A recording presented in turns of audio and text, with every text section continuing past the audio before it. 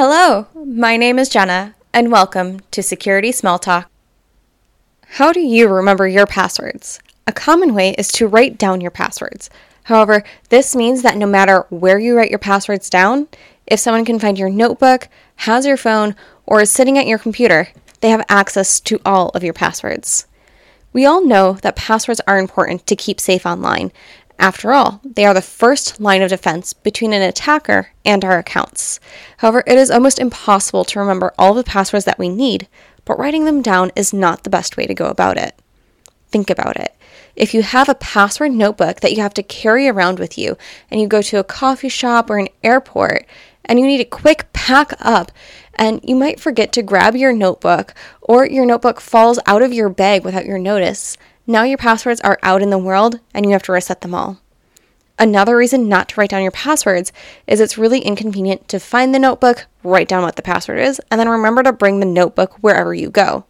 You also need to be careful whenever you are using your notebook out in a public place, as you never know if someone is looking over your shoulder or would take a picture of your notebook. So in November, we discussed using unique passwords for each account. So how do we do that, but not write our passwords down?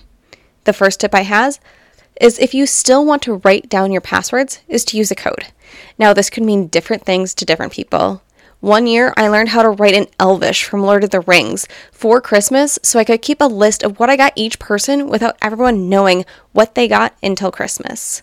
Keeping a code could also mean that instead of writing down watermelon as part of your password, you could instead write snack.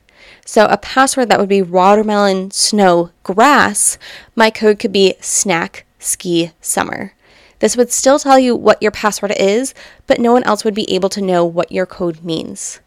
You could also use password vaults, which we will talk about in 2024. Also make sure that when you are writing down your passwords, you are not including your character substitutions, as that is something that you should be able to automatically know, and you don't want to give anyone any extra information about your password should they get your notebook.